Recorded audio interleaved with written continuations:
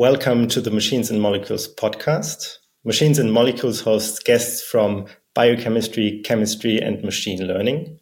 And our guest today is Aspuru-Guzik, who is a professor of chemistry and computer science at the University of Toronto. Welcome, Alan. Thank you, Ikmar. Nice to meet you. How are you doing today? Fine. It's a great day here in Toronto. The fall is starting, so it's starting to get a little bit chilly finally.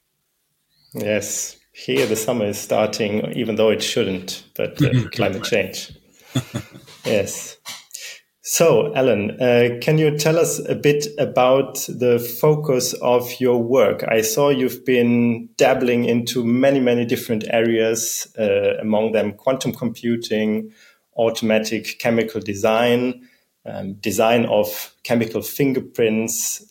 Maybe give us a bit of an overview of what has been interesting to you in your research career. Well, I hope it's not dabbling, but it's actually pushing the frontiers. So what my lab does historically has been thinking about what are the new technological advances in physics and computing science and how they can impact chemistry. So back in 2005, we were basically the first lab that started pushing quantum computing for simulation of molecules and materials. And now it's a big thing. And also quite early on, around 2012, we saw the interesting opportunity, when deep learning started to do well in image recognition. What can it do for molecules and materials? And we were amongst the first groups that were jumping into the deep learning area. Also in 2017, noticing that deep learning was not going to be enough because predicting something requires still making it.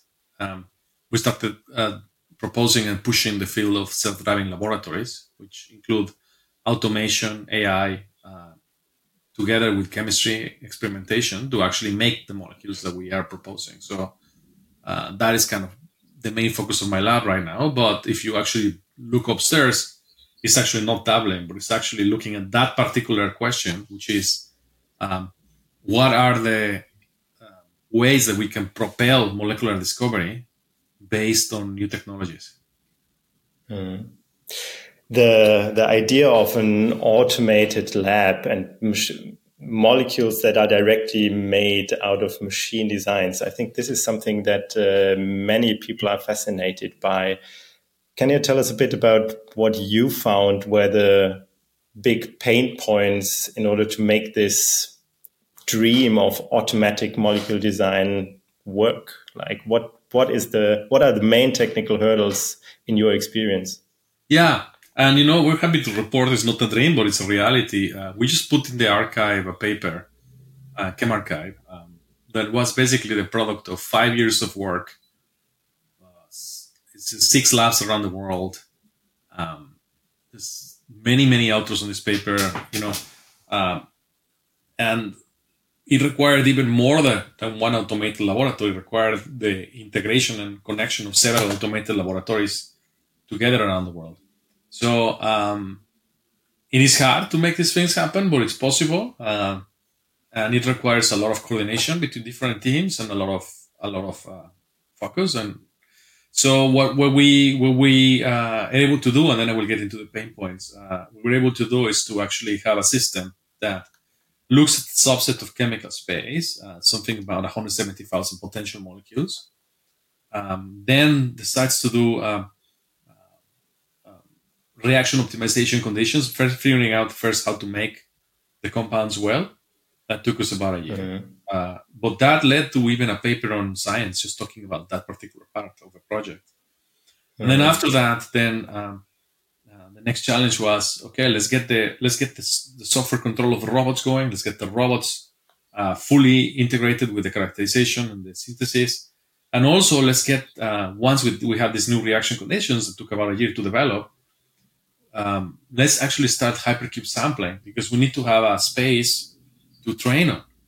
This is a very hard problem that we're trying to solve. It's called the organic laser problem, how to make molecules that emit light to you coherently for new generation displays. So once we were able to have that hypercube sampling, then we were able to do Bayesian optimization over the subspace of the 170,000 molecules and find a good candidate. So challenges abound. The first challenge is how are you going to have this clunky chemical equipment integrated with software? How are you going to orchestrate it all? How are you going to develop the right machine learning model so that you can learn in the low data regime? That involves a lot of tricks like transfer learning and a lot of featurization that is very important. And then finally, increasing the robustness of the system, because as you build one of the systems, things are going to start happening all the time that are experimental nuisances you have to start fixing until the system actually works. And then, as I like to tell my graduate students and postdocs, it doesn't work. When it works, you write a paper, report it, and it doesn't work again.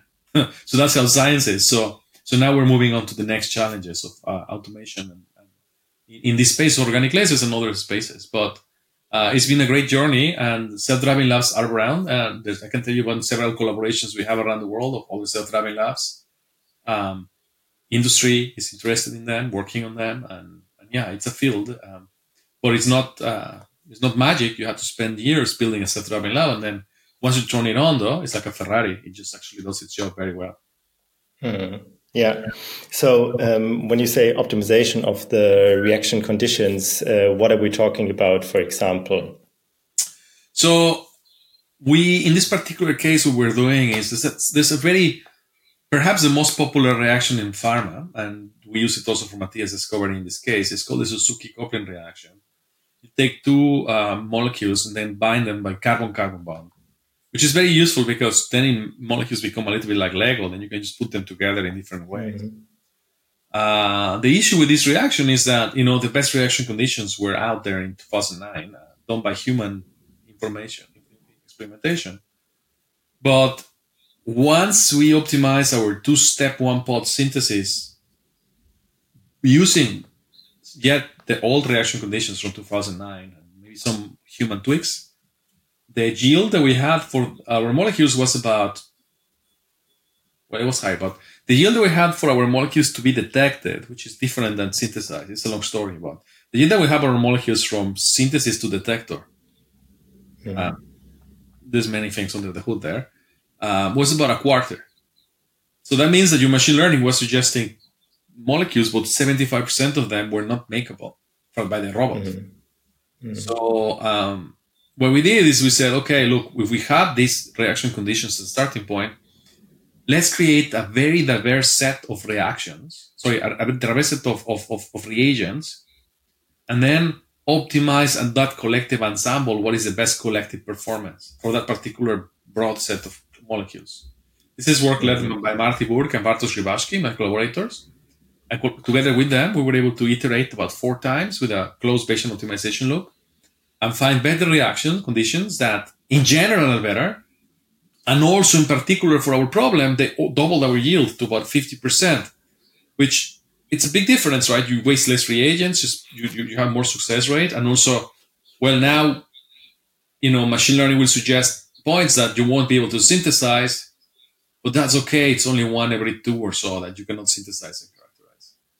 Yeah, understood. So sampling in different regions, is that the same as the hypercube sampling that you're talking about? Because I personally did research in Monte Carlo, and the hypercube there you would use in a similar manner as to what you described, or is this another step, the hypercube? In that one, we didn't use hypercube sampling necessarily, but what we did is we found by chemical similarity what are the most diverse substrates for a Suzuki reaction that we could come up with.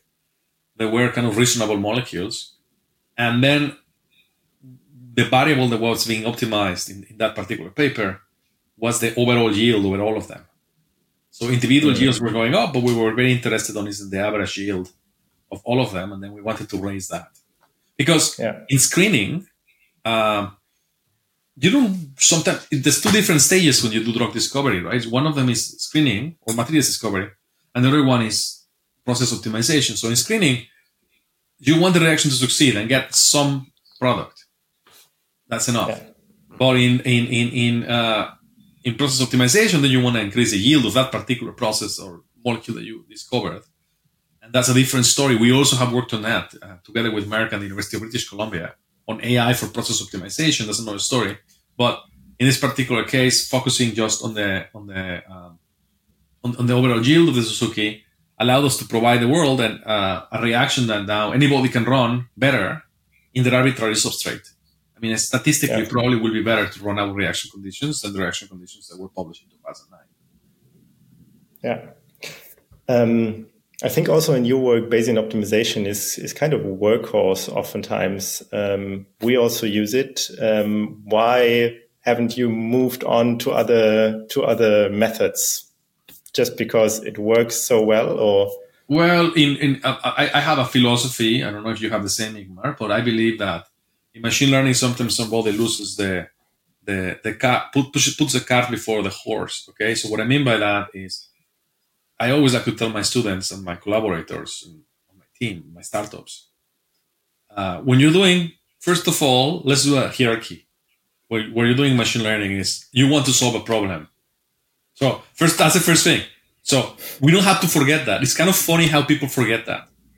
So many newspapers, it's not clear what problem they're trying to solve, right? They're just developing some random technology. So first of all, at least in my research, there's a problem to be solved, which is I'm going to design an organic laser.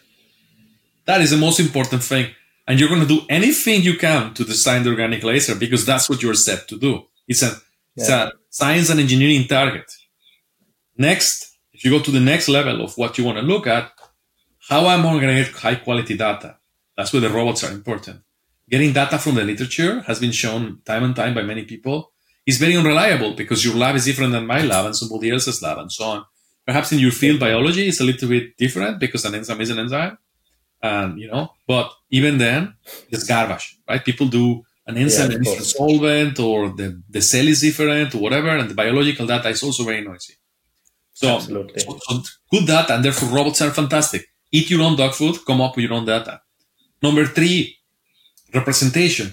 You mentioned I'm interested in molecular representations. You said I work on fingerprints, and let me correct it a little bit. We developed something called selfies, which is a new representation for molecules that supersedes smiles. As far as we know, it's better than smiles in pretty much all machine learning tasks. So there's a couple exceptions, but I think if you want to use machine learning with strings, you should use smiles. Selfies and not smiles. So I believe representation is next. So you have to think about, okay, am I going to represent my molecules as one hot encoding of linkers? Maybe that's enough. I'm going to represent them as a string or a graph. I'm going to represent them as a 3-dimensional molecule, blah, blah, blah. Finally, the method. That's what most of my students want to be on. Most of my students want to say, I want to do the next diffusion model.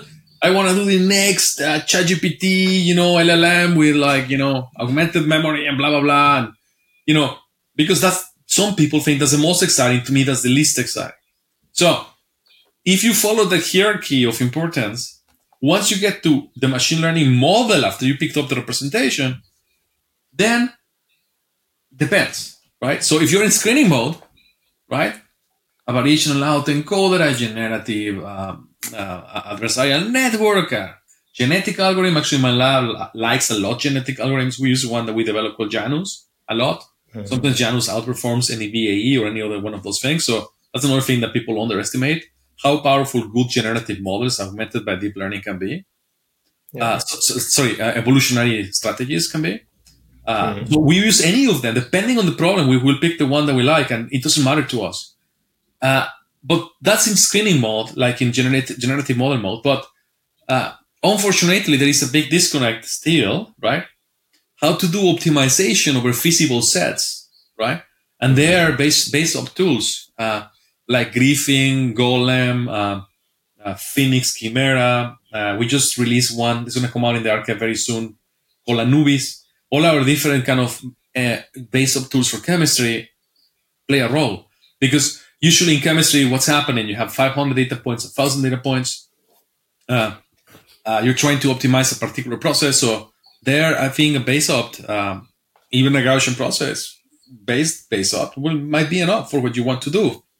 I think those base-opts, the challenge is that all the extra tools that we are using, like scalarization, non-constraints, we have a paper on non-constraints, non-constraints, delta learning, which is, low quality data and high quality data linked to each other, etc., etc., etc., are the sauce, right?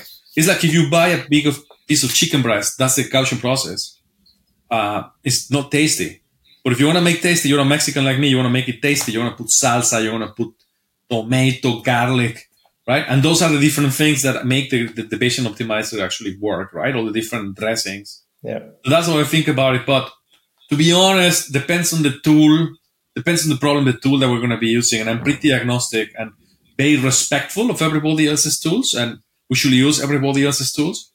And last thing I would say, I'm going into a rant here, but I also encourage the young scientists and, of course, people like in startups like you to remember that the world is not an ellipse table with bold.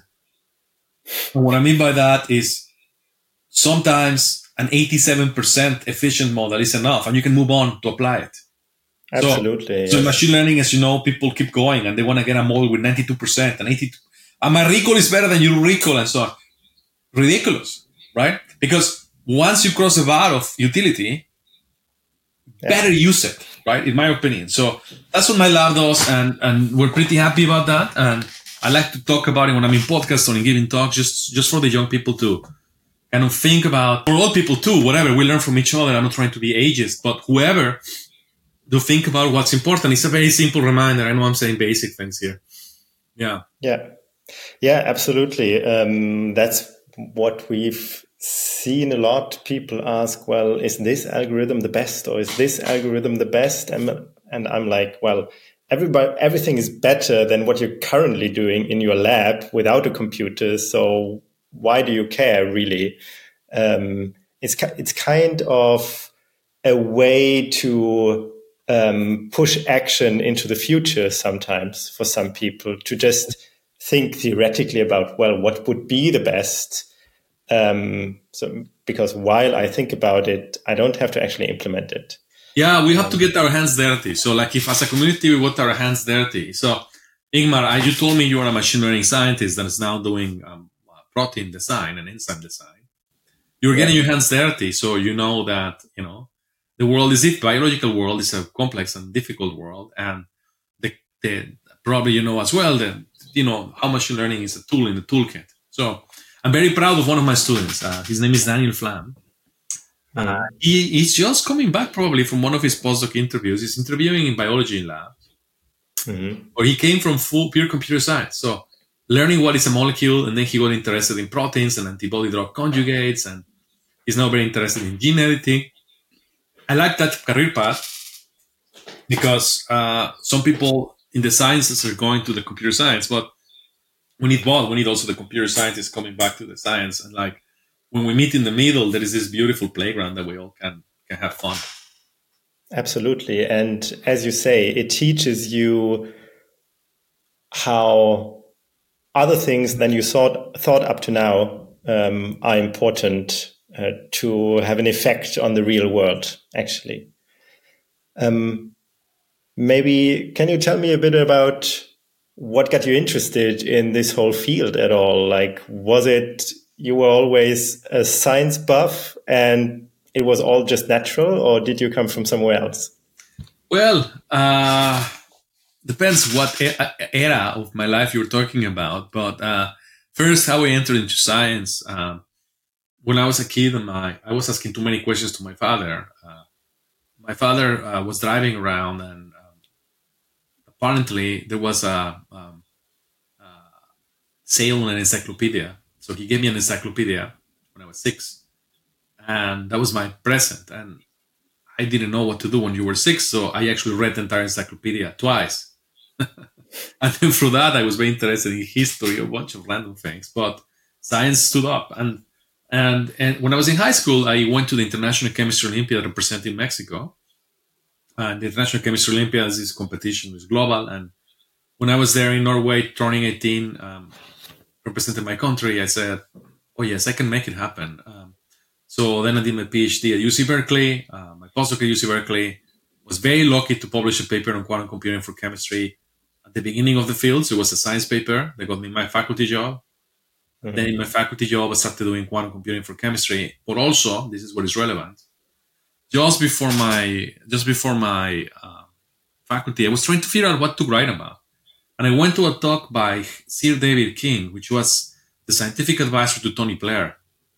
And Sir David King was talking about climate change and what was going to happen to the island of Britain as the climate change water rising happened.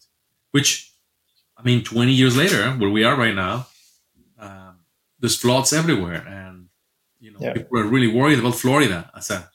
It's an existential threat to places like Florida. So that made me think a lot about how to make molecular design faster. And the quantum computing for molecular design obviously was a very futuristic play, but then in the short-term play, I built something called, at the time I was at Harvard. I was at Harvard until 2016, then Trump was elected, and then I left to Canada. I didn't want to stay in the United States, and I love where I am. University of Toronto is my home. I love it. I'll never leave. This place is awesome.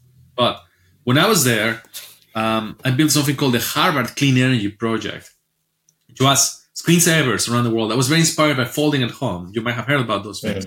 Screensavers that do calculations. So we ran 3 million density functional theory calculations with screensavers around the world. People were downloading it and running it. And it was kind of the most unsuccessful project in my life in some sense. Successful but unsuccessful, because I predicted 3 million molecules and almost none were made. A few were made back in Mexico with my collaborators, but that's it. Because I never thought about synthesizability. So that made me change my way of thinking and started working on flow batteries, other projects. And that's around the time that machine learning came out, and I used it. We were fascinated by things like the autoencoder. So we wrote the first autoencoder paper for chemistry. It's now one of my most cited papers. It was published back in 2018. It has probably 3,000 citations or even more. I don't know how much. But that paper was one of the first papers where actually people were doing molecular design with quantum computers. Sorry, with classical computers, right? And now all pharma and everybody is using generative models and things like that for chemistry.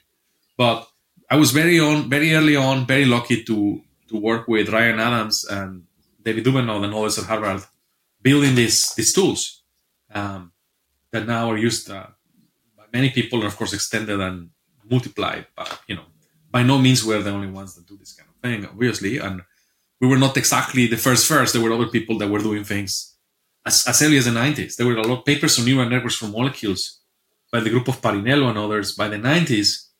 And I even met a chemical engineer showing me papers using neural networks for chemical engineering in the 80s. The first self-driving lab was published in 1978. So by no means you can say you are the first. There's always people before you. I remember in Bayesian analysis, when I did my PhD in it, to think up this, that, and the other generative model and generalization of what's currently published. And then you find a paper from the 70s, which kind of already includes some of the ideas that you are thinking about. So yes, you always build on people that seem so smart, but then they don't spell it out, right? So a lot of what we do today is spelling out something that somebody else has started. Would you say, so you talked about being inspired by this speech by the science advisor of Tony Blair's. Would you say that you have a certain aim of what you want to catalyze with your research? Like, is it climate change, for instance, or drug discovery? Because, what's driving you in this direction? You're already nodding, so it seems that is the case. No, of course. Yeah. I mean, it's funny, right? What drives every person, and we're all different. But I think we scientists share a lot of things with each other. But in what I personally am driven for is the slow pace of science and technology discovery.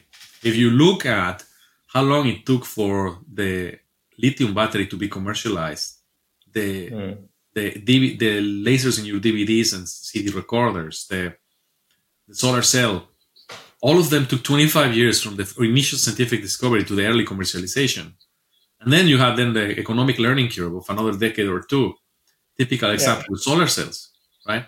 Now, I was just on the way back in the train. I was doing something this morning, did exercise. I came back to my house to do this podcast. and I was reading in the train about the solar cells and how there's a company called First Solar in the United States, pretty much the only manufacturer of solar cells in the US. Kind of interesting.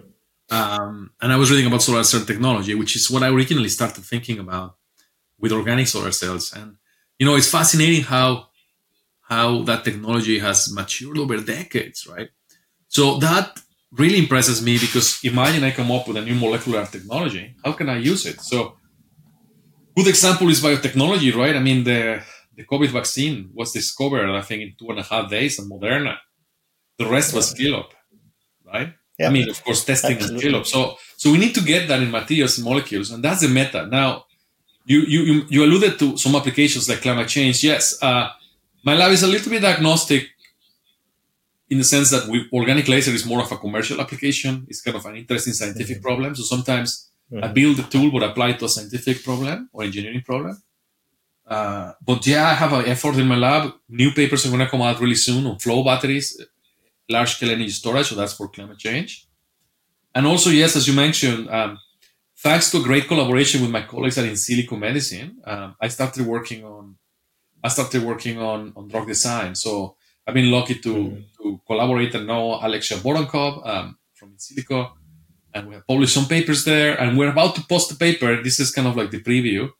I think next week. I mean, the last co-author has it on our 5-year task. I can't believe it's 5 years or maybe 4 years since COVID came out. We were able to come up with a small molecule that binds NSP16, which is a piece of the transcription.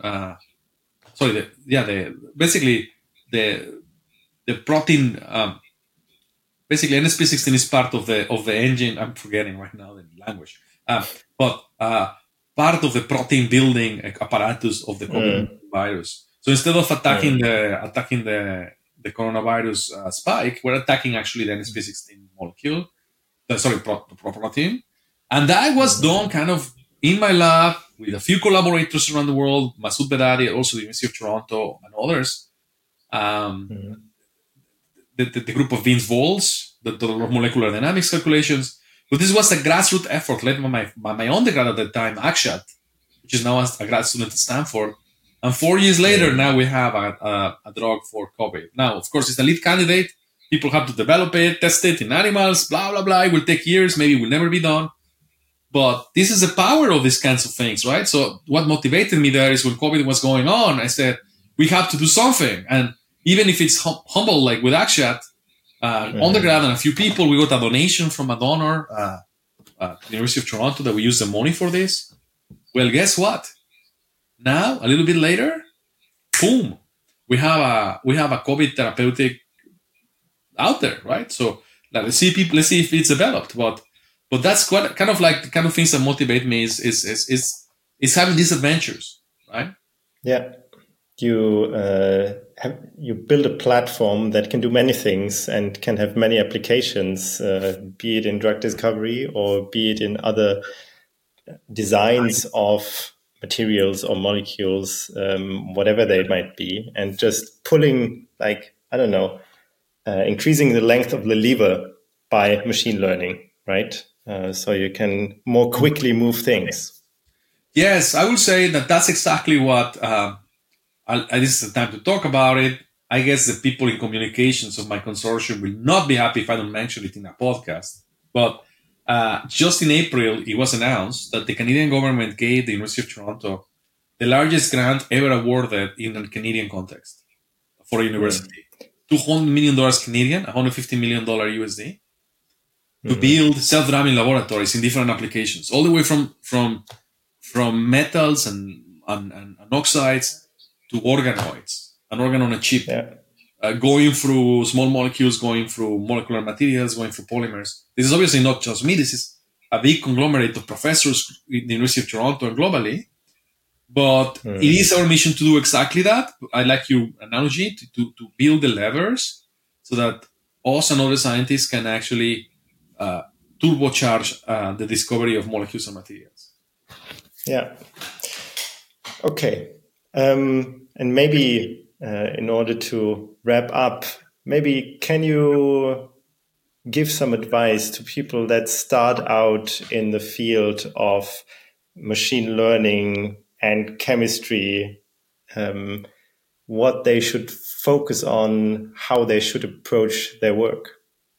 Depends what exactly the stage of the career is, but one of the things that I really like, and I think the best students sometimes come out this way, is I tell them, build your own tool, right? So like some of the kids that are amazing is this high school kid that by themselves, they rewrote the graph convolutional neural network or something like that, right? So even if their tool is not perfect, they learn by putting it together.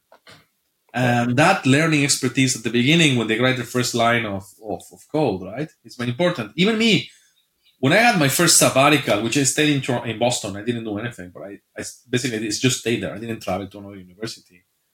At the time, my colleague David Duvernold and Dougal McLaurin and Ryan Adams had coded AutoGrad. And I was like, let me play with this. Which isn't, of course, AutoGrad evolved into, in some sense, JAX now, right? So, but at the time I was typing, and I was like, how did this derivative happen? So I got myself into this kind of loop of automatic differentiation and so on. And now, funny, just yesterday, and then I wrote a paper on automatic differentiation for quantum chemistry with my student Teresa Tamayo, which is now a little field, automatic differentiation for quantum chemistry. But at the time, I was like, wow, this is going to be a very important tool for science. Forget about the neural networks. For science, automatic differentiation is going to be important. I was behaving a little bit like an undergrad. Just by coding one single line of code, my brain exploded. And I don't have time to code. I mean, that was the only time I had a little bit of time to code. My next sabbatical is next year. I hope to sit down and code something. So yesterday, I was sitting with my friend, my new student, but also friend. I love him. His name is Manuel Druchald. Just started his PhD in my lab. He's from Germany. I guess, Ingmar, you're also from Germany. So Manuel works on a tool called Enzyme, which is a compiled differentiator. So Manuel and I were talking about the cool things, and I'm not going to disclose the ones that we're doing, but the cool things that we're going to use with Enzyme, his masters. And Manuel's enthusiasm yesterday in my office makes me remember what good students in this field are, like Manuel and others in my lab. A recommendation is just be passionate about what you're doing. Don't compare yourself to others, which many people do. They look at somebody from MIT and how many papers they have or something, or whatever. One of my students was telling me, oh my God, it's just like, look at this MIT grad student. He's my same age, but he has 3 NeurIPS. And I'm like, that's he, and you're you, right? Yeah. You're going to have your own papers. So just do your stuff, have fun. Actually, that's another important thing. Have fun. And as a young guy, don't worry too much, or gal, don't worry too much about repeating somebody else's work. Just build your own knowledge.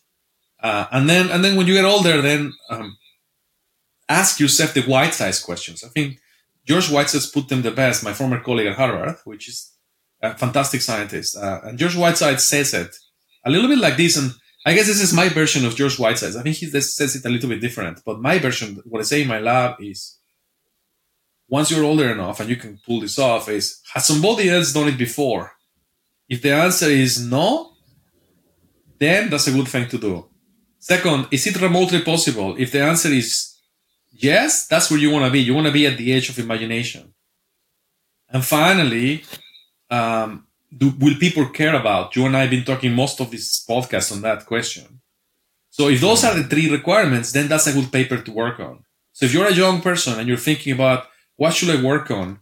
Follow this kind of mantra, and I think you will come up with something new for the world. And it will make you happy, even if it's a small contribution, even if it's as simple as something. I'll tell you one last lesson. I have a fantastic student. His name is Naruki Yoshikawa.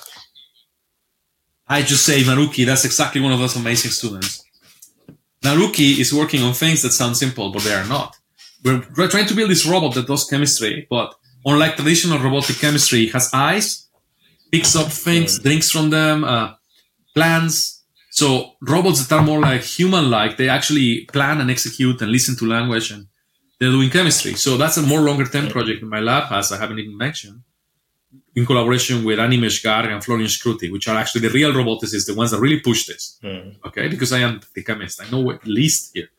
But anyway, we have papers with Naruki on a digital pipette, right? So that sounds like... I told Naruki, right? This is like a very important contribution. We have a $200 pipette. that we're going to be using for this. Let's do a paper on it. Let's just publish it. And it's interesting the things that the reviewers make also. Repeat pipetting 200 times, so my poor robot was there pipetting and stuff. But what matters about this is that's a contribution on itself and looks small in some eyes of somebody, but to us it's huge because it builds around the pipeline of our robot that is going to be doing chemistry kind of in a more unsupervised fashion, in a more chaotic environment. Like if you were to see my desk right now, I guess we're in the camera, right? So people can see my desk is a mess. Okay, so look at that. So it looks my library looks very organized, but so the robot has to be able to operate in a mess like that. So I don't know. Those are the things that keep me up at night. I just tell everybody entering the field, no matter what your age is. I say young. What I mean by that is young in terms of spirit, and just you're starting in the field. Yeah. Just have fun and follow some of those things, and I think you will be interviewed by Ingmar in his podcast in the next year. Yes, I will. Thank you, Alan, for being on Machines and Molecules. It was a very entertaining talk. And I hope to see you in Toronto or over in Berlin. You come, visit, and I like that. Ingmar, we have a tequila shot in Berlin or a tequila shot in Toronto. I really appreciate things like people that do what you're doing, Ingmar. Sometimes it takes a while to be scheduled for a podcast, and my schedule is a mess. But the reason I accept them is because I really like people that are trying to disseminate science. So what you're doing, Ingmar, is very important for the field. So thank you. You bring things, popularize them, make people aware of them. And therefore, thank you for doing this, which I know is a lot of work. So thank you, Ingmar. I really appreciate it. Thank you, Alan. And see you for a tequila shot. Tequila shots. Deal.